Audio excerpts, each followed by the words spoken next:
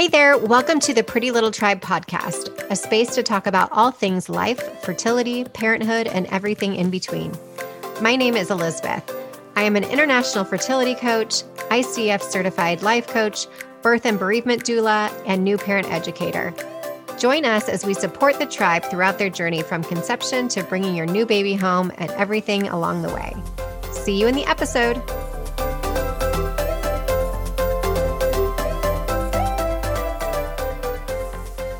Hi, everyone. Welcome back to the Pretty Little Tribe podcast. Today we have Dr. Shannon Clark, who is babies after 35. Right. And she is an OBGYN and a maternal fetal medicine doctor. So thank you so much for being with us today. Thanks for having me. Can you let people know what an MFM doctor actually is for those that aren't aware of that? Sure. So after a 4-year OBGYN residency, there are several what's called subspecialties that a person can do if they have chosen not to become a general OBGYN. One of them is called maternal fetal medicine. So that just means I did 3 years of training beyond my 4-year residency to subspecialize in high-risk pregnancies. So that means all of my patients are pregnant and they either have a maternal and or fetal complication in their pregnancy, or sometimes more than one, that warrants high-risk care. So I am a professor in maternal fetal medicine at a large academic center where I am a clinician, meaning I take care of patients, educate residents, fellows, medical students, and researcher. And I do a little research on the side too. And a mom. And a master at TikTok and all the things, like literally. Yeah, all the things. I seriously see all your stuff online. I'm like, okay, like no offense to you, but you make me feel really bad about myself because how can you do all this stuff? And I'm like struggling. So no, I think physicians from the very beginning, we learn how to multitask because we have to do it for so long, just getting through the training, that it's kind of born into us a little bit, if you will. So yeah. Still though, don't discredit. You're doing a lot. You are a rock star. So thank you. All that you do. So for people again who just are now learning what that is, and we have similar stories. Meaning, I got married at 39 as well, and started to conceive at 40 also.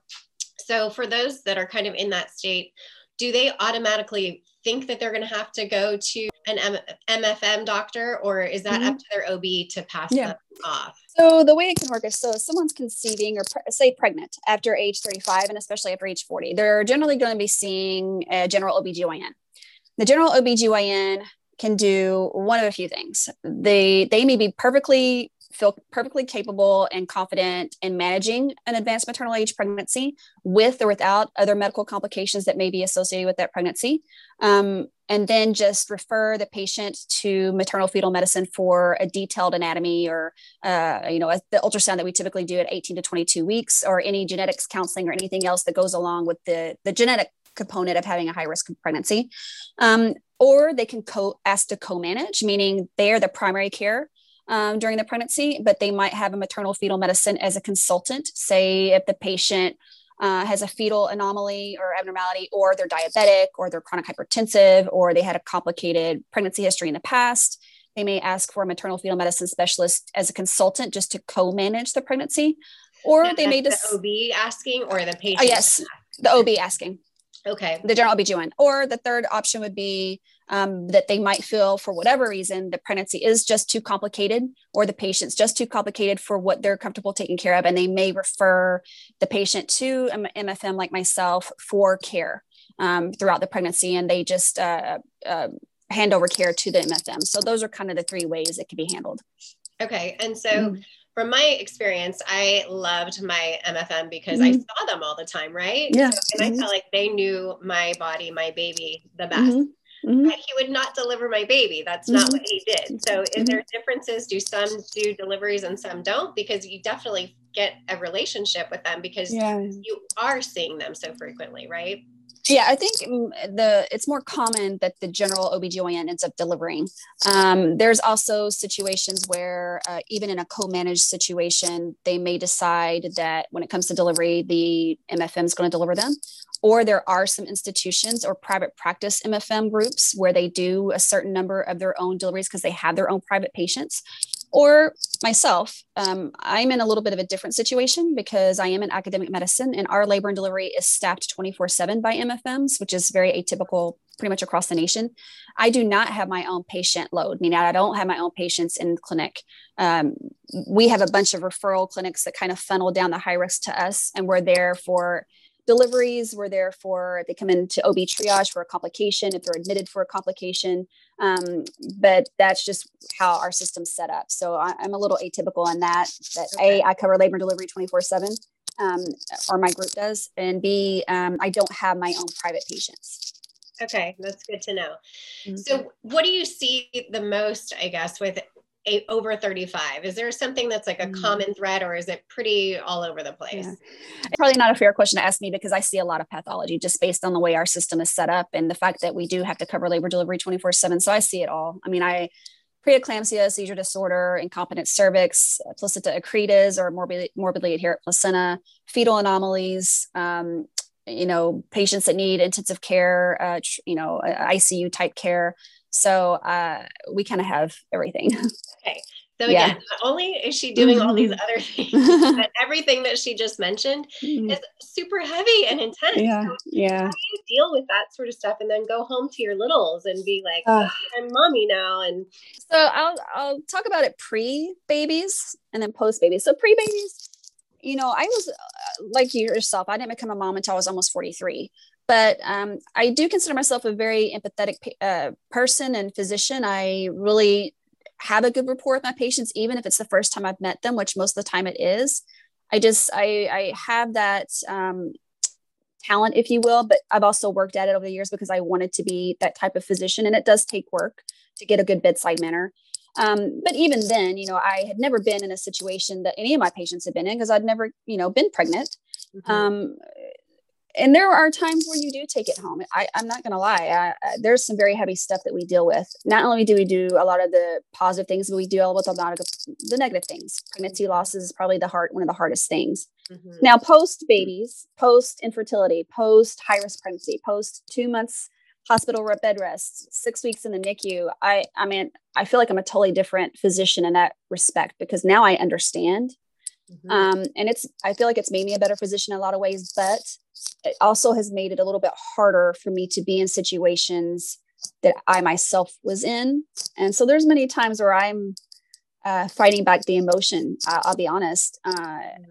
So you have to find ways to manage it and handle it so that you can still remain objective in the situation, do the best care for your patient. But there's, I feel like I do take it home a lot more than I used to now that I've been in that situation. Yeah. Yeah. I mean, it's hard not to. And I feel like as a coach, we often partner with doctors to say, you can hand them off to us essentially in those hard times of loss or whatnot. So that, because it's such an awkward moment being a patient on that side too. I know you don't know what to say to me. And it's an awkward type of situation where I just want to get out of there and just a weird thing. So you kind of talked about your story a little bit. Can you dive into that? Because most of our audience is IVF fertility women, and I'd love them to just hear a little bit more on the inside of your story to give them some hope. Yeah. So I, was dedicated to my training for so long, and I dated along the way, but never found anybody that I felt was my person. And just when I had decided, I'm 38, I just turned 38. I said, I have a great career. I'm double board certified. I can do anything. I mean, it's only downhill from here. Meaning I have a lot that I can still accomplish. And if I don't get married, I don't. If I don't find that person, if I don't become a mom, that's fine too. Until I met my husband. He had just turned 38 as well. We kind of connected instantly, realized we wanted to be together and have a family.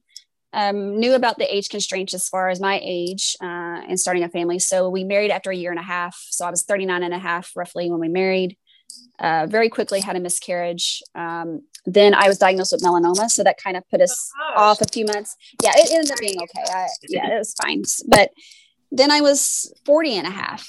And we went straight to my friend who's a fertility specialist, and he showed us the stats, and my husband freaked out. And so we went straight to IVF. And unfortunately, after 5 cycles of IVF where I was doing genetic testing on all the embryos. We got 16 embryos that were able to be genetically tested, and only one was chromosomally normal out of the 16.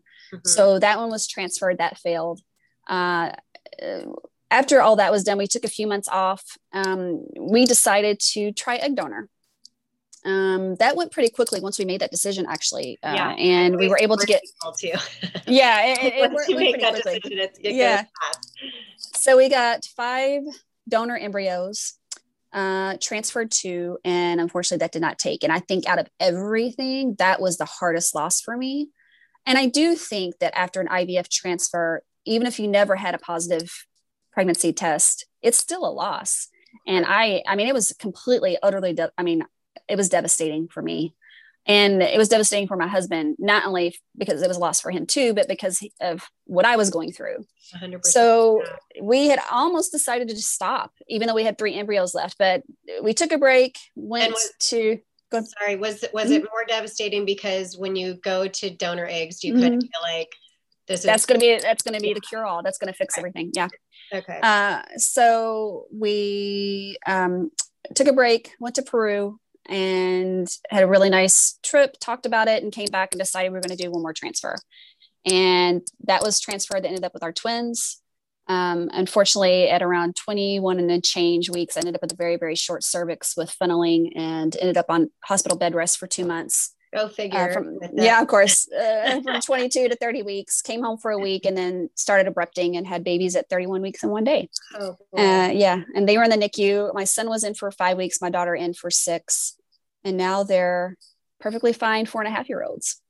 And was that transferring 2 embryos? Yes. Okay. And the whole thing with transferring embryos to embryos, even since I had it done, that was back in 2016, it's becoming more and more strict with a single embryo transfer because of the complications. I almost lost them. And having been on that side of it, I get why they advocate for a single embryo transfer. But from what I understand, having talked to multiple REIs, is that people that have had multiple failed embryo transfers or above a certain age, those are more of the candidates to consider putting into. But anyone that's going to consider, just caution you, anyone's going to consider doing 2 and ending up with twins, especially at someone like my age, over 40, there's a very real possibility that you're going to have a complicated pregnancy and maybe even a twin loss. And just have to keep that in mind when you're weighing the risk and the benefits of doing a double embryo transfer. Yeah. And I appreciate you saying that, because oftentimes we just think kind of like the egg donor, like I'm going to transfer 2 and it's going to be great. There's not going to be any complications and whatever. But especially with the cervix type of stuff, and I had placenta issues. I mean, it is serious. There's you not want to mess around with it. Obviously you're on bed rest for so long, and just knowing that risk ahead of time, because I feel sometimes we're not fully educated to like the extreme measures that need to be taken. And it's so important to be educated in that, I feel. Yeah, I agree. We've invested so much emotionally and financially into the situation to know what, because it's like, oh, we'll transfer 2. Like, no big deal kind of thing. And it actually is a big deal. It is. A lot of risks. And unfortunately, I feel like sometimes the REs don't really equate all those risks, right? Because all they're trying to do is get you pregnant. I agree and disagree a little bit. I think they're doing a much better job. You do? Because they do. I think the data is showing the success with the single embryo transfer is better, and they do know more about the complications of twin pregnancy. And I do think a lot of REIs are trying to do a very good job of counseling about that. I mean, I'm glad to hear that. We definitely have the data there on twin pregnancies, and I can attest to it myself. But I can understand someone wanting to do 2 and thinking twins would be great. But unfortunately, some of the data has shown that there are more complications, especially with IVF twins. So we have to consider that. Okay. And so that leads me to my next question, IVF and complications. What are some of those direct correlations between IVF patients and over 35, so to speak? So for my experience, I had all my kids over 40, 41 to 44. My last one, I had to do the whole heart, scan for him. What's it called? EKG? Echo? Yeah, the echo. Yeah. Yeah. And so they were saying it's because you're over 40. And I'm like, well, I was over 40 for my other kids. Why didn't I do it that way? And I didn't do it. I didn't have them IVF, but are there certain things like that? Because of course, learning down the road, a lot of people do that with their babies. So, I'm not going to speak on the potential complications with IVF in general. I think an REI is better to address that, but I can say that from an MFM perspective, when we have an IVF pregnancy, right, we do recommend a detailed anatomy scan because there is a slightly increased risk of certain types of birth defects with IVF pregnancies. We also recommend growth scans as well. I'm sorry? Because of the drugs or? I don't know. Okay. I don't think that we know. Because there's a thought that it could be just the IVF process. It could be, is there an association with having them PGT tested? Is there an association with just having infertility to begin with and needing IVF? Is that what's putting them at, that's going to be really hard to tease out. And a lot more data and a lot more patients are going to be needed to try to pinpoint a cause. But all we know is that there is an association with that and with growth abnormalities and things like that, especially in IVF twin pregnancies. So we do a detailed ultrasound, and we do follow them with growth scans when they're IVF pregnancies. So we are getting more and more data about the potential complications of IVF pregnancies. When you're talking about the, other things with IVF, again, I'm not the best to answer those questions, but I can say, like I said, as an MFM, those are the things that we look out for. Okay. Yeah. Because I feel like that you guys are the ones who are seeing at 18, 22 weeks, right? So and you have to think about also short cervix, PPROM, things like that is things to look out for. But all to be said, that may not happen for you if you do. Right. Of course. Yeah. Of course. Yeah. Not to be freaked out, but also to be educated on what potentially be coming your way. Exactly. Is there ever a point where you feel like it's important for a patient to advocate for themselves to see an MFM doctor versus a regular OB? I think, of course. If you're high risk based on your age alone, and you're wanting to get more counseling about that, if you've had complicated pregnancies in the past, if you've had a history of pregnancy loss, if you have comorbid medical conditions like diabetes, hypertension, lupus, renal disease, anything like that, those are all reasons to see an MFM, not necessarily to transfer care. I think sometimes general OBGYNs are afraid we're going to poach patients. That's not our job. Hopefully that doesn't happen. I'm not saying it doesn't, I'm sure it does, but shouldn't be happening. Yeah. But if someone needs a high risk consult, it should be readily available. Unfortunately, there's plenty of places across the nation that don't have access to MFM care just based on geographic location. But what can you do about that? I've been contacted by patients who don't have an MFM within 100 or 200 miles, just based on where they live. But another thing that since you brought it up is I want to talk a little bit about the MFM preconception consult. What MFMs can do is do a preconception consult, and that's ideal for someone who's had pregnancy complications in the past. If they've had a history of preterm labor and delivery, if they have comorbid medical conditions that may not be under control, if they have a history of pregnancy loss, you can go see an MFM even before you get pregnant to find out what you might need to address now in order to be in optimal health before you get pregnant, or when you do get pregnant, what the plan of action might be. So, there is such a thing. Is that an ultrasound and blood work? No, so that it depends on what the reason is. You go see an MFM, they review your history, your pregnancy history, your medical history to see if there's anything they need to assess or evaluate before you even get pregnant. I've seen them many times where I'm like, listen, your diabetes is not under control. You need to get this under better control. We need to switch up your medications. Maybe you have a seizure disorder. And you're on medications that may not be ideal for trying to conceive in pregnancy. So we might need to switch those up in order to get you on them and stable before you try to conceive. So there's multiple things that we can do as an MFM to help guide you in your before you even get pregnant. So whenever I bring that up, people are like, what? I didn't know I could do that. Well, yeah, you can. You absolutely can. Same thing can be said for an REI specialist, the fertility specialist. You can see them for a consult just to get an idea where you stand on your fertility, where, especially if you're a little bit older, how long should I try on my own before I see you formally? Those types of consults, there's never, it doesn't mean we're going to tell you something negative. It can only help. So, they're highly underutilized in my opinion. I would love for a patient to come see me before they even try to get things in order before they even try to get pregnant. So I'm always excited whenever I have a preconception consult. Yeah, I agree. Yeah. I often tell my clients that have like autoimmune disorders, taking medications and stuff, really talk to the MFM, because they're going to be the ones who know how this is going to affect the baby. I think one of the things is that people are afraid they're going to be told you cannot get pregnant. Right. I don't think it's ever my job to tell anybody they can't get pregnant. There's only a handful. I'll probably count on one hand certain conditions that are mainly cardiac related, where I would say it is not in your best interest to get pregnant. Mm-hmm. Everything else, if you get it under control and managed, and as long as you understand the risk and the benefits to you, if you have pre-existing medical condition and you get pregnant and you understand that, and then you still choose to get pregnant, that is perfectly within your right. So I don't think it's fair for any of us to say no to pregnancy. Mm-hmm. Like I said, unless there's a couple of things where we do recommend that, but overall, your willingness to get your medical conditions under control before trying is ideal. And then we can help you through the rest. Yeah. And just finding the right educated person to tell you what the risks are, right? So you know that means. So thank you so much for all this amazing information. Tell us how you got started on doing the reels and TikTok and all that fun stuff. I only started doing videos really about a year ago.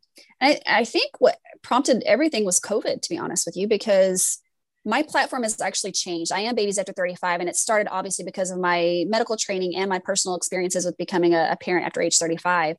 But my account's kind of been hijacked by COVID education, which I don't regret at all. I have been a voice for people that are pregnant and lactating and trying to give them information, which is perfectly fine. But hopefully one day things will be back to normal and I can go back to my Babies After 35 education. But I think that's really where it started, with the videos and doing more education that way.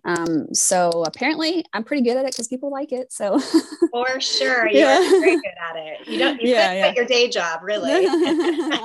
But for anybody who's not following her, please follow her on Instagram at Babies After 35. There's so much great information, and she's funny, and it's so fun to watch, honestly, and be educated at the same time. So it's really good. Thank you. As well as your website, babiesover35.com. Babiesafter35.com. Yeah. And then I'm on TikTok at TikTokBabyDoc. Oh, that's so cool. Well, thanks again for your time, and we will see you in all those places. And thanks for doing what you do. Thank you. Thank you for having me. Yeah. Thanks. Have a great day.